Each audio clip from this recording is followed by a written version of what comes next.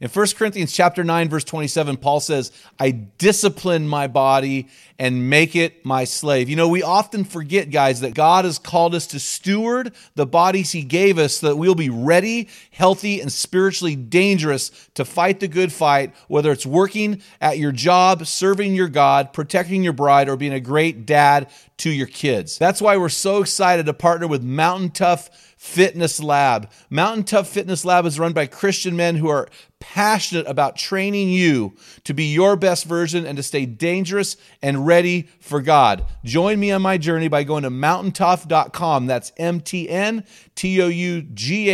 and getting your free 6-week trial when you type in the code ARENA30. You won't be disappointed. Stay dangerous. I was too scared to tell anybody. I was terrified of someone seeing me for someone that I wasn't, for the person I really was. It's not the critic who counts, not the man who points out how the strong man stumbles or where the doer of deeds could have done them better. The credit belongs to the man who was actually in the arena, whose face is marked by dust and sweat and blood. Welcome to the Men in the Arena podcast, where we interview specialists in the realm of manhood. Each of our guests is an expert in their chosen field or cause as it relates to men. Our conviction is to call you into the arena of manhood, call you out of the faceless, nameless bleachers, and call you up to be the best version of you. Because when a man gets it, everyone wins. Enjoy today's episode. Men in the Arena Army, we salute you. Hey guys, thanks for listening to this episode of the Men in the Arena podcast. I'm Jim Ramos, and I'm here with our co-host and producer and longtime friend, Dale Culver. It's been about 20 years, huh, Dale? No, 17 years. 2003. Since I first met you. So you're still hanging on and inflicting or receiving my abuse. Yeah. Well, I don't know. I think it's not been too bad. Well, you know, nowadays, if you say to somebody, hey, you're an idiot, well, that's abuse. So, you know, so I'm sure I have been. Yeah, I've been abusive. Think about it. Yeah, I've dealt with a lot of emotional abuse. Yeah, no, I know. We don't want to downplay it, but hey, I'm excited about our guest today. About a dozen times a year, Dale, we, as you know, we strategically interview guys. We call these guys our average Joe's arena heroes, and we highlight these guys on our eBlast. Also, we highlight them through our hero stories, because we believe when a man gets it, everyone wins. But these guys, even though we love having our authors and our experts, these guys are guys that are just getting it done. They don't have 100,000 social media followers. They haven't written books. They don't travel around the country speaking. They're just guys who have a story to tell that we think will benefit our guys. And so this guy, I don't know how else to say this. I'm excited to have him on the show because he kind of wrecked his life. He kind of did some things that really hurt him. And he's recovered, and he's done a complete 180, and so has his life. And I think he's just got a great story to tell, because a lot of guys are out there, Dale, and they're saying, these other guys sound so perfect. We want to hear a guy that sounds like us. And so this guy sounds like us. And so I'm super excited to bring him on the show. And so, but before we do that, do you have a man word for us today? Yes, I do. It is failure. Brokenness. Oh, I was close. Close, very close. Yeah. I know that, like, with our guest, you know, because of his brokenness, he has been able to help others and has inspired him to help others. And I think that that's a cool thing when you mess up and you learn from it, and then now you take those lessons and you help other guys. It's so key. Well, you know, Romans 8:28 says, "For God works all things out for the good for those who love God and are called according to his purpose." There's a lot in that, but basically, when we love God and we move in obedience to his purposes, he turns our mess into our message. And I just think that's so critical, that we all have a message.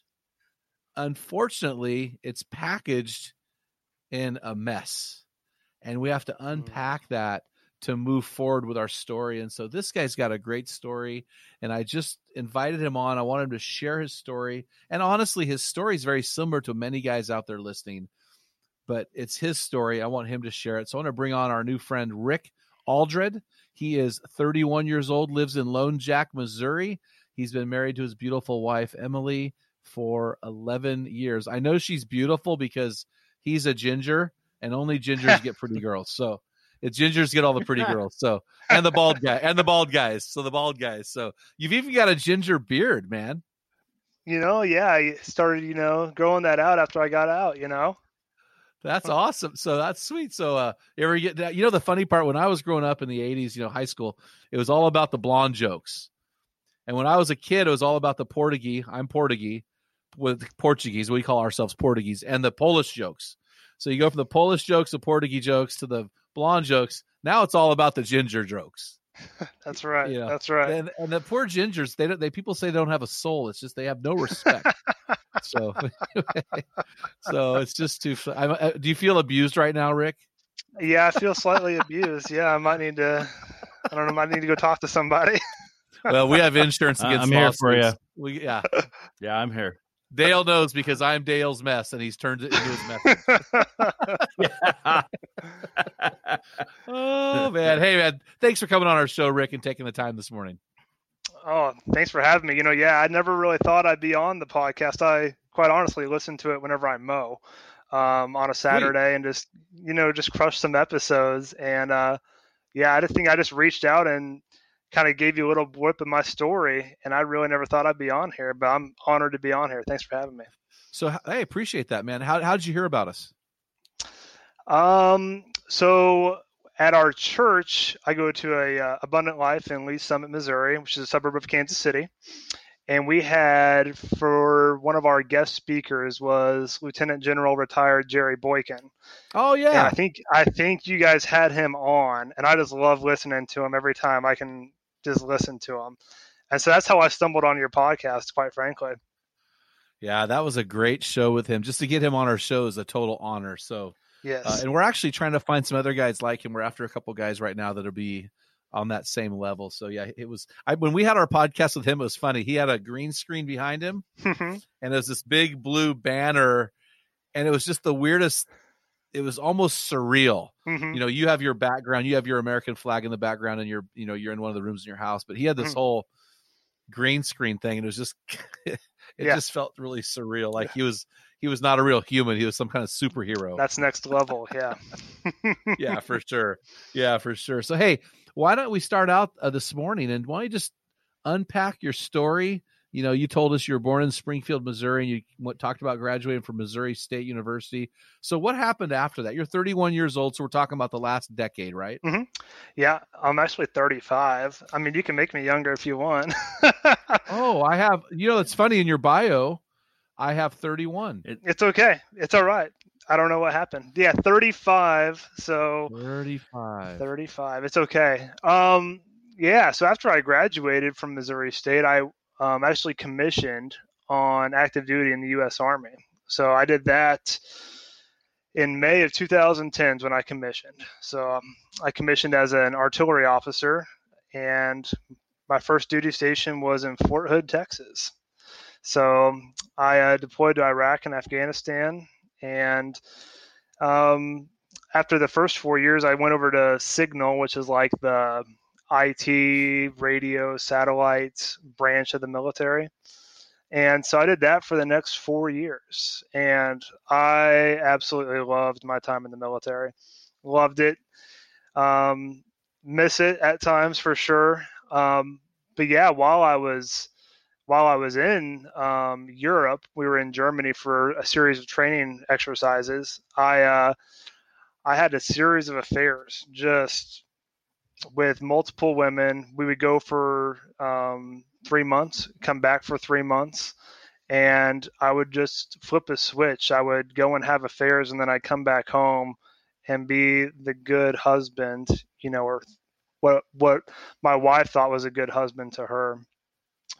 And during that time, my wife and I were trying to have kids. We had been trying since we got married, and she had 5 miscarriages at the time. So we were actually in the process of adopting. I paid the ridiculous amount of money that's required to, do the background checks and everything to adopt. And during all of that, my wife actually got pregnant, and it, she carried it past the 12-week mark, which we never could. And during that time, she was 12 weeks pregnant, and then to 20 weeks, and I was in Europe, and I found out the gender of my child, my daughter Frankie, and I was out having an affair, and just affair after affair, and this, messaging her back home and trying to live two completely separate lives. And so I thought I would honestly take that with me to my grave. Just to be frank, I thought I'd never, ever tell that to anybody, because in my mind, I had confessed, and I thought that that's all I needed to do. But I kept having this nagging at me to, Rick, you should need to tell your wife. You need to tell your wife. And I had actually convinced myself that was the enemy, like condemning me. What I didn't realize was that was actually the Holy Spirit convicting me. And I got to come home from my daughter's birth, and I would get up every morning to go to PT, and I would see my beautiful wife and my daughter in the bed, and it just broke me. It just wrecked me. I do not deserve them. And so it started off as a whisper, and then it started just beating on my chest and into a shout. And I really thought I could never hold it inside any longer. And so when my daughter was 1 month old, so on October 16th of 2016, I remember it, I said the words no wife wants to hear is, hey, I got to tell you something. And I started off with the smallest, most minute thing I could tell her that I had done wrong with another girl. And it was like peeling back an onion. It was just like, hey, I did this. Actually, no, I did this. And it just kept peeling back the layers until I was finally transparent for once in my life. So after that, I got the ultimatum to either get out of the military or my wife was going to leave me, and rightly so. And so I made the decision to get out, and we moved back to Kansas City, where my wife is from, and really had an identity crisis while I was here. I didn't have my rank anymore, didn't have my position, my uniform, none of that, none of the things that I held so dear. I didn't have any of that anymore. And I went to go see a counselor, and, I didn't know what I was supposed to do with the rest of my life. And that has actually turned me into a career or academia of counseling. So I'm actually going to graduate school now, and I'll graduate in May with my master's in counseling. Wow. Congratulations, man. That's really cool. Now you're at a seminary though, right? I am. I'm at a Southern Baptist Seminary in Kansas City, Midwestern Theological Baptist Seminary. And so, yeah, just started my internship last week. Saw my first client 2 nights ago. Oh man, what's your expertise? Well, I don't know if I really have one yet, but I've done a lot of marriage and family are the clients I have right now. So is that degree an MFCC, or what are they calling it now? It's a MACO, Master of Arts in Counseling. Man, that's cool. Well, hey, first of all, I want to say thank you for your service. We just want to honor our military. You guys are our heroes, and we just really honor you by standing at the national anthem and, and really pulling our country together, because you guys have paid the price. So thank you for that. And I've got a couple questions to your story. So you sound like you're a serial adulterer. Yes. For a period of 5 years? Well, yeah. I mean, yes. Emotionally, probably for even longer than that. I was always flirting, and I guess I would call that adultery, honestly. I mean, I was always flirting. I was known as a flirtatious guy, and I would always say that, and we would kind of joke around about that until I realized how just big of a gimmick that was and how wrong that was. But I was a serial adulterer for a solid 2 years with emotional and physical affairs, for sure. So how long had you been married? You said this stuff started in Europe. How long were you married when you left to Europe? Let's see, that was 2015. We had been married 6 years.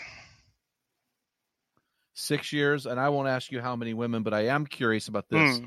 Were these mostly military women, or were these just other random women? They were all military. Yeah, I was afraid you were going to say that. I think there's a massive systematic problem there with the military, and I don't know how you fix that. So interesting, very, very interesting. They probably, and most of those women were probably married women also. That's correct. Yeah. So okay. Well, I appreciate you being honest with that. So what was your personal breaking point? I mean, you said the Holy Spirit was convicting you, but was there any event, or was it the birth of your daughter? What was the catalyst that led you to really get honest with your wife?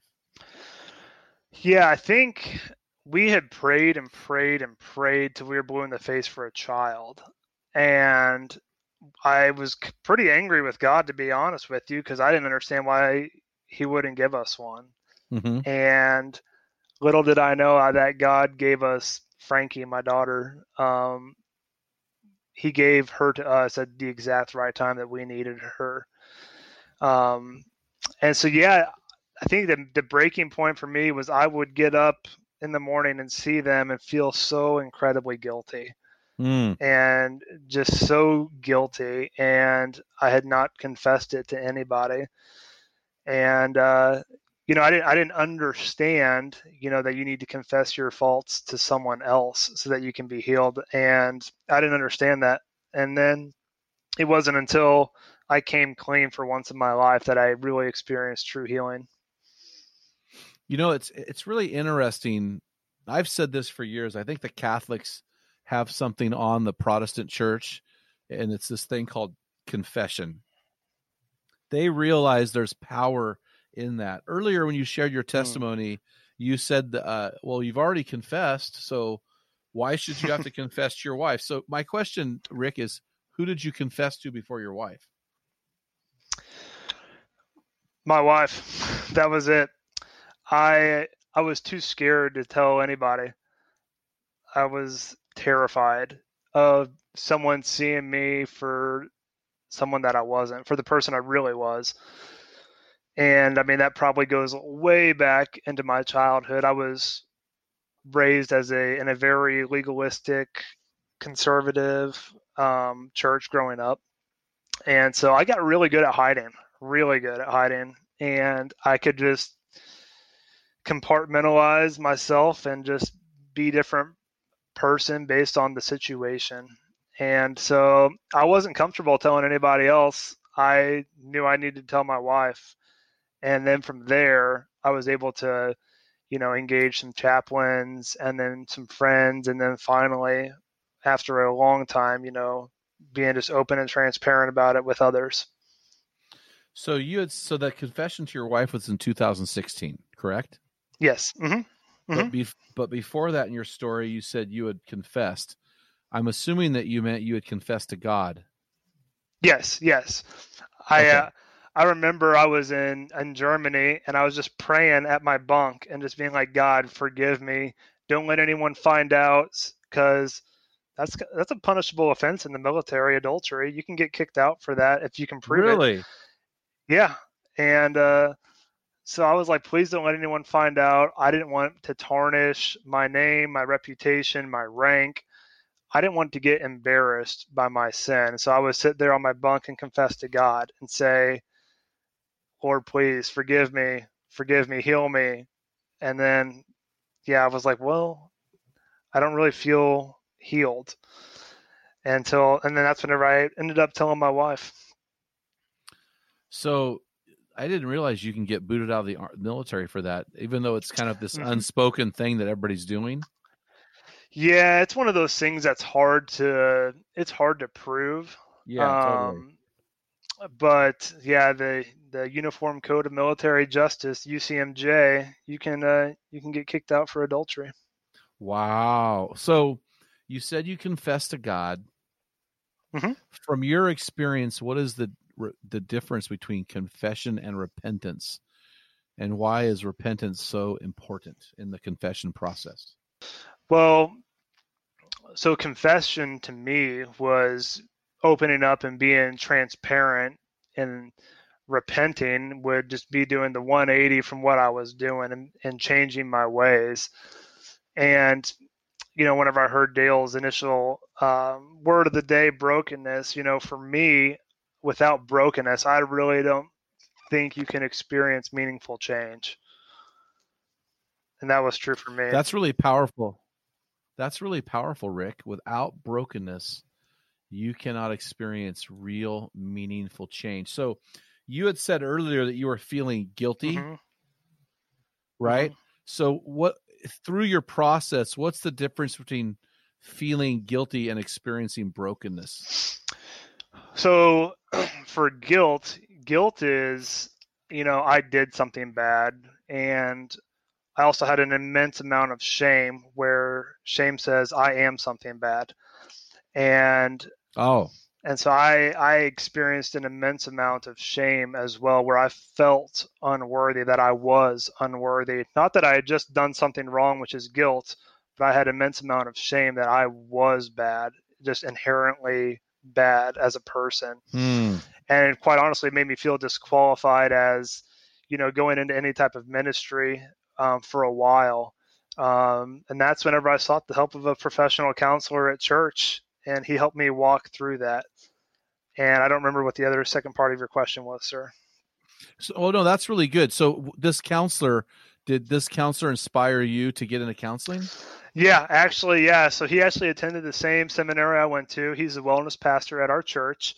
And, he was just so wise and helped me see my, the identity crisis I was going through and kind of where that stemmed from, and just helped me kind of walk the path of, figuring out what God had in store for me. Because to be honest, I thought God had this magical blueprint for my life, that if I didn't go through door number 2, out of 3 doors, that my life was going to be, incomplete or lacking. And so he helped me understand that, God's for you. So whatever you want to do, he's with you. He's not sitting there judging you. So that was really powerful for me, and gave me kind of the freedom and liberty to pursue counseling. So I really like that. So there's I believe a lie in the Christian church that says that there is a magical blueprint, as you call it, or a God's perfect will. And I just don't believe that. I don't believe it's true for the spouse you pick. I don't believe it's true for the life you choose. What have you learned about this magical blueprint and what really is going on in the kingdom of God? So I still remember the question he asked me, and I didn't have an answer for it. And for a Christian guy, I just felt inferior that I couldn't answer it correctly. But he asked, "Is God for you?" And I said, "I don't know." And that was really hard for me to admit, and that was hard for me to say out loud. But I was like, I really don't know. And so then he kind of led me through that blueprint, if you will, and it just made me realize how much, this construct I had in my mind of I have to find this perfect calling in my life or else I'm going to be incomplete. And he kind of just, made me understand that from a real Christian, godly perspective, something I'd never experienced before. What was that perspective that you understood after you meeting with him? So after I met with him, I realized finally that my personal opinion, I don't think God necessarily cares so much about what career we choose, where we live, whatever. I don't really think he's necessarily caring so much about that. It's whatever you want to do, I'm with you, and I'll be for you, and I'll be right beside you. I'm not standing back at the entrance of these 3 doors and saying, "Hey, why didn't you choose door number 3, dude?" Yeah. He's along on the journey with me. For sure. I think people get caught up in that. What God is really interested in is that you have given all of your life to him. Yes. And, St. Augustine once said, love God and do as you wish. or something along that lines. When what he's saying is, Mhm. if you're radically sold out to Jesus, then the things that you want to do are the things that will align with the Holy Spirit, and just go for it. There's a lot of Mhm. freedom there. So I want to Yes. take a second here from our sponsor, and then we're going to come right back because I want to unpack something that I think is very, very important that you said earlier. Men in the Arena is a non-profit, crowd-funded organization that exists to inspire men to become their best version. We're able to freely offer this podcast, weekly equipping blasts, discussion forums, plus our small group resources to the 3Ms, active military, missionaries, and men in underdeveloped nations. This could only happen because of a large group of generous donors like you. You can find out more about how to support our ministry at meninthearena.org. So Rick, you said something earlier, and I think as a counselor, you have not only a story to offer, but you have your professional knowledge and opinion to offer. And I want to tap into both of those things today. You said something that I thought, yep, this happens every time. Every time I have heard this, it plays out the same way. I even see this in little children when they fight and argue, right? Or when a couple comes to you for counseling, and you only hear one side of the story. You said something that when you first confessed to your wife, you kind of gave her, and I'm going to use this onion illustration. You gave her the top layer of the onion, and then it began. And what I have found is when guys confess, when there's some issue, we tend to confess the safest route. Can you explain what exactly you confessed to your wife and why that was just a layer? And let's start unpacking the reasons why guys or people go that route. Yeah. I think first, you need to feel safe, and for as far as like a client, in the office, they're not going to give you the full story up front. They're going to start with probably minuscule information to test the waters and see if you're safe. And so that's what I did. I was like, hey, honey, so I kissed another girl. And she, of course, blew up, and then she was like, okay, well, if that's all, I can live with that, And then it's like, no, actually, we did this. And then I would feel safe again. And it was just really just for her. She thought that she had closure, and then I would just pour more onto it, and she was just having to relive that trauma over and over and over again until one afternoon, I was finally like, this is it. This is everything I've done. This is me. And I grew up not like crying at all. I think it was probably looked down on, for me. And I wept in the fetal position in my bedroom like a little child. I mean, just broken, absolutely broken. In front of her or alone? In front of her, yeah. In front of her. So, okay, you've said a couple things I'm already wanting to ask questions about. So you said you told her you kissed a girl, and you progressed to, adultery, Mm-hmm. where you eventually went through the whole gamut, right? Was that in the process of an hour or a month or a year? How long before you confessed all these layers? So it was probably through the course of 1 to 2 months. So it was that first day I started with the most really minute thing. And I hate to use the word minute because that was definitely not minute to her or our marriage, but it was a slow just decay of all the walls that I had built up. And it took at least 2 months before I was finally transparent and open and honest with her about everything I had done. So looking back on that, Rick, was that fair to her, or was that the right route, or would you do anything different? It sounds like you were ripping scab after scab. But that may be the right way to go. I'm just wondering what your thoughts are.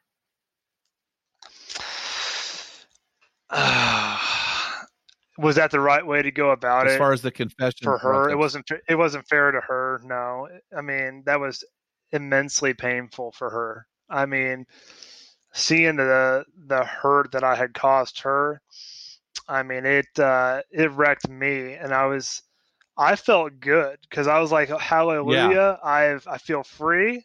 And then I would look at her, and she was absolutely broken. And we had a 1-month-old baby, and so she's already stressed enough. And I felt free, and she just was crushed. So no, that was not fair to her at all. So you made a comment, and I want to dig deeper into this. You said that you confessed the top or outer layer to see if she was safe. What does that mean to you? Because whether she is safe as in she's not going to divorce you. Were you going to say, if she's going to divorce me over kiss, I'm going to stop confessing there? At what point did you realize all of these things? Yeah, that's a good point. I was scared she was going to leave me. I was terrified she was going to leave me. And so I started off slow because I did not want her to leave me. And I was terrified that if I showed her my true colors, that she was just going to off and run. And so that's the reason in my head why I did what I did. It took so long to actually come clean. So you're saying a lot of things I've heard before, and I think this is really good to bring out. So your adultery, there's never an excuse for that, ever. But a lot of times guys have reasons for that are marital. But it seems to me more often than not that guys really don't have reasons. It's oftentimes not about the wife at all. A man's pornography problem. I know that you had that in your life as well. Pornography, for sure. Adultery. A lot of times our wives will personalize, like, oh, you looked at that because I ... or you were with her because I ... But I find that that's not often the case, that usually it's strictly because of a man's brokenness. What have you experienced in your own life?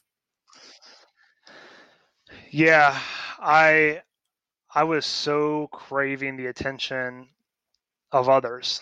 I craved affirmation and attention from others, and the affairs made me feel, it gave me like a false sense of like bravado and manliness. And so that's what the affairs did for me. They made me feel, they affirmed me. It's like, oh yeah, see, they want to be with me, and I am acceptable and worthy in their eyes. Well, now, was your wife not making you feel that way, or was it an inherent need that you needed beyond that? Because you were overseas, so you weren't even around her. What was going? What was the state of the marriage? I was never fully transparent with my wife in the 6 to 7 years before I started having affairs. I would always cover up my porn addiction, and I would hide it from her, and I would openly flirt with other people thinking that it was harmless. And so I was really just never a good husband and faithful to her, is what I found out. Is I was never really faithful. I almost, in a sense, I was in my marriage with kind of one foot in and one foot out the door, just testing the waters to see what else was out there. So this is all nasty stuff, right? And darkness. Let's throw Jesus in the mix now. Where does your story run parallel and then intersect with Jesus? Because obviously that happened. Why don't you walk us through that part of your story? Yeah,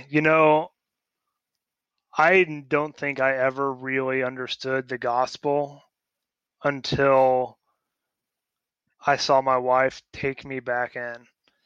I don't really think I understood God's grace until she displayed it to me. And so that was just a turning point for me personally, and in my spiritual walk with God. It was like, oh wow, he chose me. And that's probably the biggest catalyst, I think, for personal growth for me, is just seeing God use her to show me his grace. Wow. I'll tell you what, man, I think I could say that about my wife. I think Dale could say that when we see our wives and how they respond to us, we can see the grace of God. And so that was in 2016, right?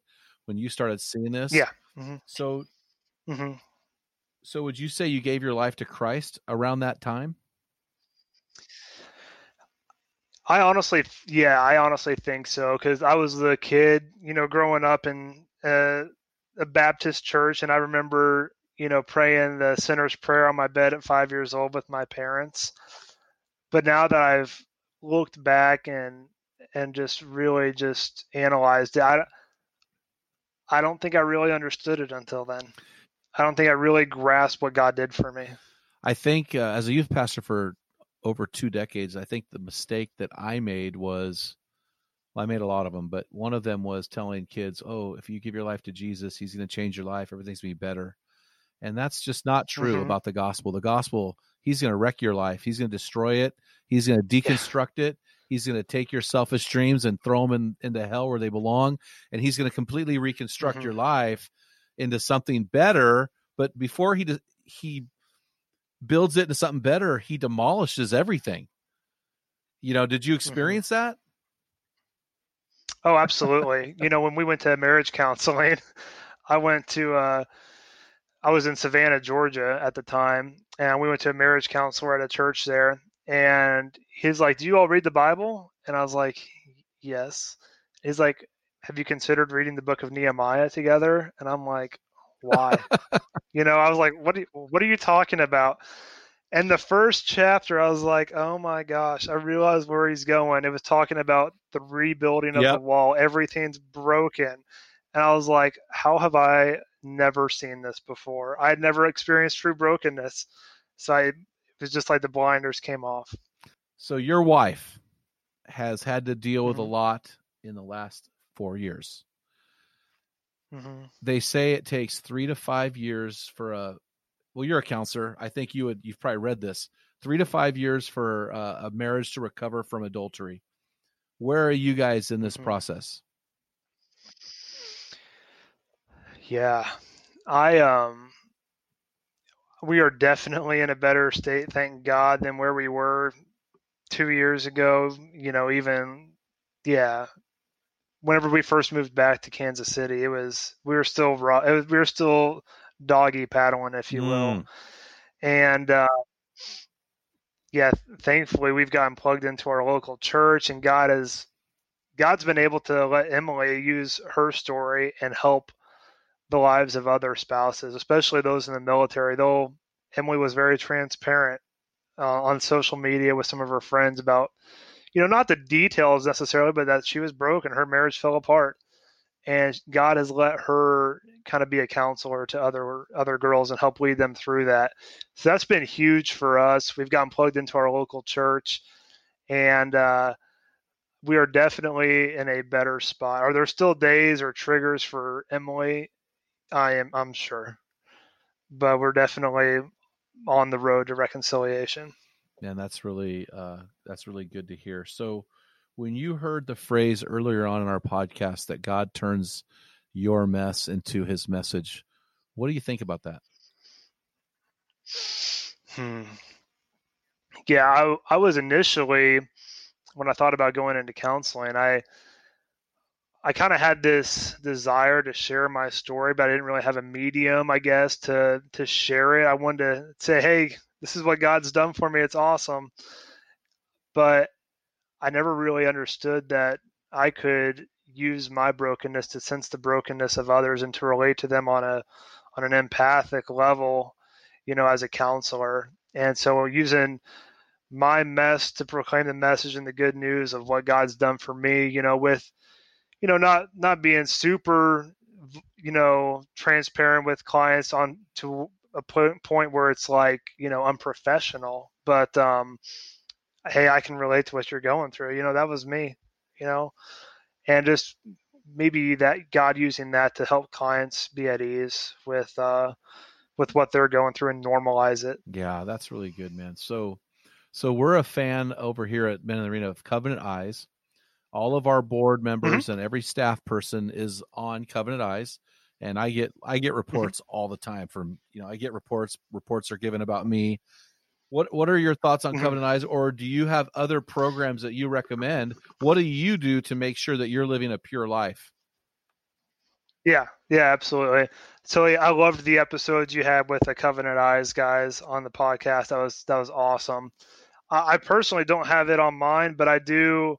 My wife has full access to my phone, and she actually has the Apple restrictions passcode where I can't look at anything on there. Heck, on my MacBook, I had to have her put her passcode in to install my printer.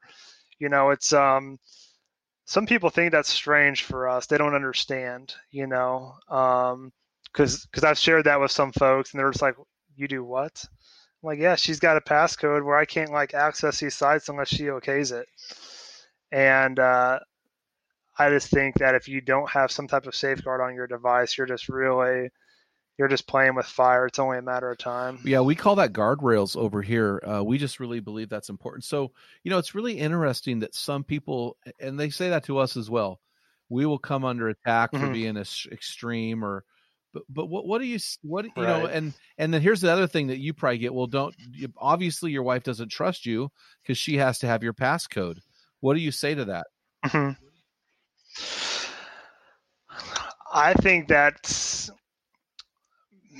the word that's coming to my mind is immaturity and just not fully grasping the seriousness of our actions and just the extent that pornography can change your brain, physiologically change your brain. And I think that's just short-sighted, and I think there's some pride to go along with that, and wanting to not let your wife have control over you, if you will. But I think that's definitely short-sighted. Well, it's interesting. What I have found is that because wives are wired so different than men, I don't think women really understand what dirty, rotten scoundrels we are and how powerful sex is in our lives, right?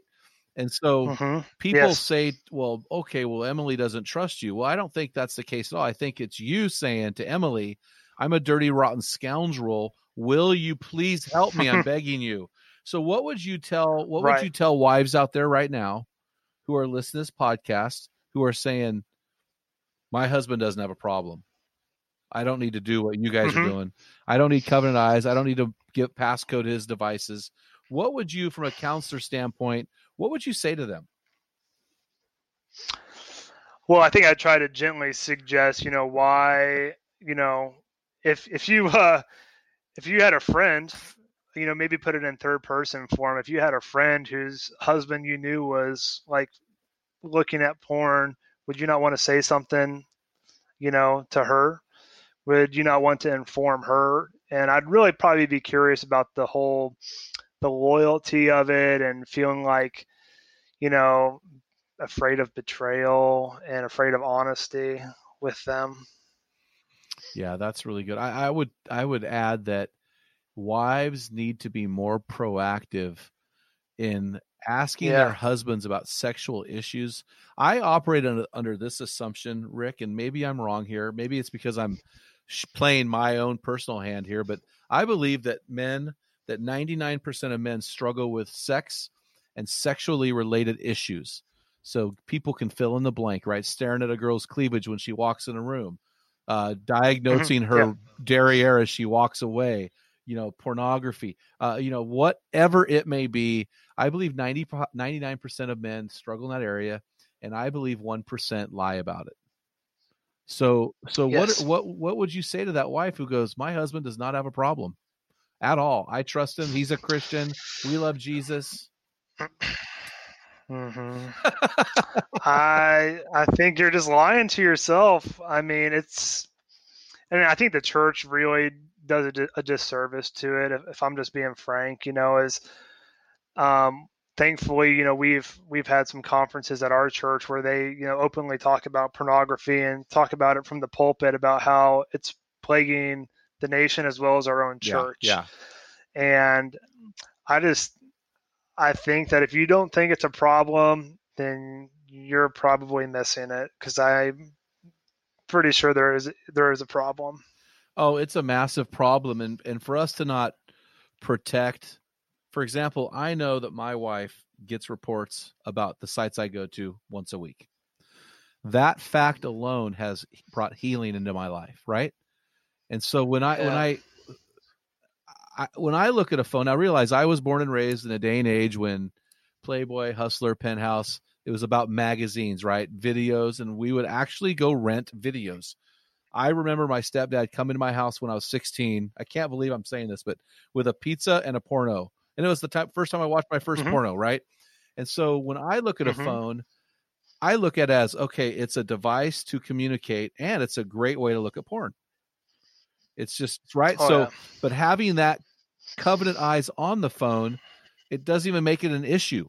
It's a non-issue, because now I realize, well, my wife, if she sees this, I would wreck her life with this. And so, right. Yeah. So that's good stuff, man. I appreciate that. So what advice, I just, I look at the extreme compartmentalism in the military. Now you need to realize, Rick, I am a huge fan of the military. Like, I cannot tell you, my father-in-law was is a Vietnam vet.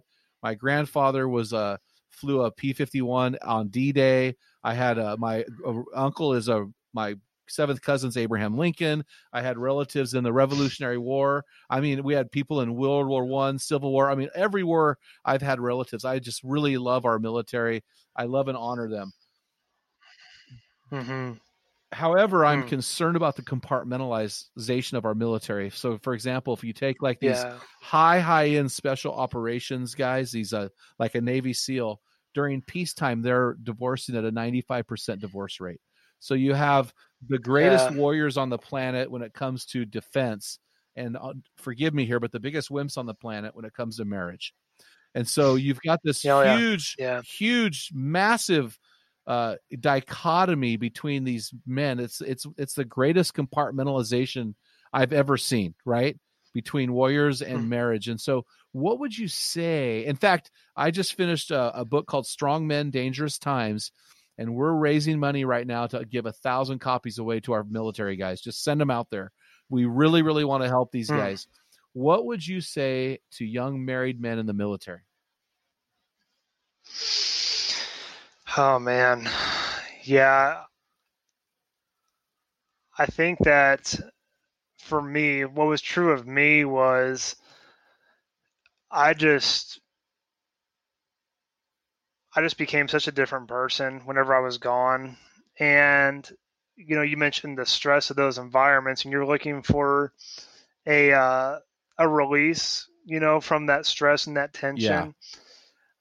But it has to be healthy. I mean, oh my word, you go and deploy, and there's General Order No. 1, which says you can't have sex, or pornography is supposed to be banned, but it is pervasive in the military, especially on deployments. I mean, there were guys just handing around like terabytes worth of hard drives full of porn, just swapping them back and forth, openly. And I mean, if that's your release, and if that's your, I guess, an addiction that you struggle with, and you really need to have some accountability, because otherwise you're just going to keep looking at it the entire, 6 to 12 months you're deployed. And, whenever you come home, your relationship with your wife is not going to be like the stuff you've been watching on the screen, in your bunk alone at night. Yeah, well, I think you hit the nail on the head. We had a guy on our show years ago now, Dave Mendenhall. He was a porn addict. Now he's a leader with Celebrate Recovery. And he was talking about how pornography, what you see with pornography, is so staged and fake. It's nothing like real life. And I think that's really important. And what happens is these guys will go home and they'll act that out with their wife, or they'll act that out with a fellow female soldier, right? Who's so what you talked about, a healthy release. What is a healthy? So here are these great warriors for our country, getting shot at. What's a healthy release for somebody in the military so that they can live a life of fidelity before their wives? I mean, the obvious thing that you see a lot of is, working out, because whenever you release those endorphins, you're actually able to soothe your mind. I wish, whenever I was deployed, that I had, I could have done just so much more for myself, like professionally, as I could have read a book, but my word, I would just have my nose in my computer looking at porn at night, having meaningful conversations with people and getting to know those around me instead of just keeping the superficial distance between everyone. And, I think the Army or in the military, probably, we do a disservice of keeping those at kind of, arm's length. We're afraid to probably show our true colors for fear of retribution, or, it's an alpha male society, or fear of looking weak or appearing weak, and having that transparency as a sign of weakness. And so, yeah, for me personally, I wish I had done anything but waste my hours and, destroy my mind looking at that stuff. Okay. Well, you said destroy your mind looking at that stuff. And earlier you talked about the lasting effects of pornography. So you confessed your sins to your wife in 2016 without going into the weeds about, kind of the battle since then. And I'm sure there has been some kind of battle. What effects are you personally experiencing now because of your porn and adultery issues in that area leading up to 2016? Yeah, I realized that, I would try to go into a church, and I would try to make eye contact with women. I would try to just like get them to look me in the eyes and kind of gain a sense of like affirmation from that. So I've had to renew my mind and train my mind, to just not stare and lust at women. And there's a really awesome website, it's the Fight the New Drug. They have it's a nonprofit. They're not Christian based, but they talk about, the effects of porn. And there's a brainheartworld.com, and it shows the effects of porn on your brain, your heart, your relationships, and on the world itself, as far as like trafficking. That was huge and powerful for me. And I have not looked at porn since October of 2016. And I say that and I'm just like, oh my gosh, I can't believe I've been, almost 4 years later not looking at porn, and the freedom that brings you. So what did you do to break that habit? Became transparent with my wife. For me, it was, I'm like, you looked at porn? I was like, yes, all the time. I looked at porn all the time. And I would, I really had to have healthy boundaries with my wife, and I let her set those. And it was, hey, you know what? You do not bring your phone into the bathroom anymore. And that was a boundary we had for a long time, was that, I left my phone there. She had full access to my phone. And so just little things like that allowed me to be transparent. And then I let her set the boundary for me. Oh, I really appreciate that. Letting the wife set the boundary. That's so good, man. Well, hey, man, we are almost out of time, but why don't you share how your family has changed, your family since committing your life to Christ in 2016? What do these last 4 years look like as far as the victories go? Yeah, we had prayed and prayed for that one child, and then we thought we were happy with one, but I have a little 18-month-old girl. She's running around like crazy, and God bless us with another child. Wow. And so that was just, that was huge for us. And I can't say that we still don't struggle or fight. We are obviously flawed sinners and in need of Jesus every day. But God's really let us, be transparent with others, share our story. And we used to be kind of afraid of sharing our story. And if I'm being fully transparent today, I was like, oh, I got some other stuff I need to do. I don't really want to do the podcast. And I had prayed a prayer because we're going through a sermon series on sharing your story. And I'm like, God, give me the opportunity to share my story. And he's like, dude, it's right in front of you. And so I'm just really thankful you had me on and let me be able to share, because my life has certainly changed. Thank God I am not what I used to be. And he loved me enough to correct me. That's a powerful statement, man, that he loved you enough to correct me. And so what would you say to a guy listening to this show right now? A guy, there's probably 1,000 of them listening to this show that are thinking this, man, I've got a problem that I need to address and I need to tell my wife. Mm-hmm. And that problem could be anything from credit card debt to workaholism to an emotional affair with a woman at work to pornography addiction to poor financial management. What would you tell that guy who right now in his spirit is driving to work going, holy crap, I need to tell my wife X? You know, I was, for me, I think I had heard it in the pulpit a lot of come forward, you know, if you have something to confess. Well, I was terrified of people looking at me and saying, oh my gosh, there goes Rick. Rick's got a problem. And I think once you realize the extent of your depravity and your brokenness, and you acknowledge that instead of running from it, I think that's whenever you're going to actually find the change. Because I know for me, I always ran. I always hid because I was afraid of the light. And I know that for me, the lightness was greater than the darkness. And, you know, I let myself be seen and known. And I think that's one of the most crucial things for us as humans, is to actually be known and be accepted.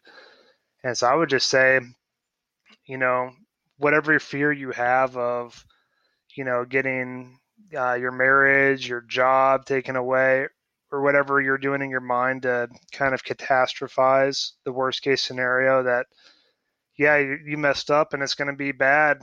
You know, there are consequences for our actions, but the grace of God is always greater. However, he's going to bring you to your knees to let you be able to change. Now, you said, be seen, be known, be accepted. And I think that's really good. Every morning I read the Jesus Story, which is a blended version of the Gospels put out by my friend Bill Perkins in White Horse Publishing. And there's a phrase in it that Jesus uses in one of the translations. He says, no dark corners. Mm-hmm. Talks about no dark corners. And so I think that's really important. So guys, what are we going to do about today? What are you going to do to get one step closer to your best version? Here's your boots on the ground, your action item for the week to implement in your life. And here's what we want you to do. We want you to think about how this is going to work. It's different for all of us, but we want you to start giving your wife full access. Full access. What can you do to give her full access into your world so that there's not a piece of your world where there's a darkness that she doesn't see? So we will post that on our equipping blast, and we'll get you going. So, hey, thanks so much, Rick, for coming on our show. It's been a huge blessing to have you on, brother. Thank you very much for letting me share. All right. Well, Dale, take us home, man. Yeah, guys, we want you to go on over to meninthearena.org, and every week we're giving away a book. So we want you to go on over there, see what the new book is that we're giving away, the free resource, and our goal is to equip you men. So go on over there and find out what we got for you and sign up for it. Until next time, feel the wet sand on the arena floor, hear the deafening roar of the crowd, taste the sweetness of victory, smell the stench of battle, get in the game, get dirty, grind it out, and be a man. Men in the Arena. If you hunger to be your best version, join us along with thousands of men from around the world. Check out our Men in the Arena forums. You can join on Facebook or on our website at meninthearena.org. While you're on our website, remember to pick up your free electronic version of Jim's bathroom book for men, The Field Guide. It's a daily study of manly words with epic stories in the Bible. Thank you for listening to this episode of the Men in the Arena podcast. Remember, when a man gets it, everyone wins. What type of dad are you? Guys, in my 35 years of ministry, I've noticed that guys basically fall into 2 categories. And in those categories, there are 4 types of dad, or 4 phases that you pass through as a dad. We just dropped an amazing quiz to help you discover what type of dad you are. Find out what type of father you are and get our custom resources fit to meet the needs and the questions you are asking. Head on over to menarena.org. Join 20,000 men from around the world and find out the type of dad you are.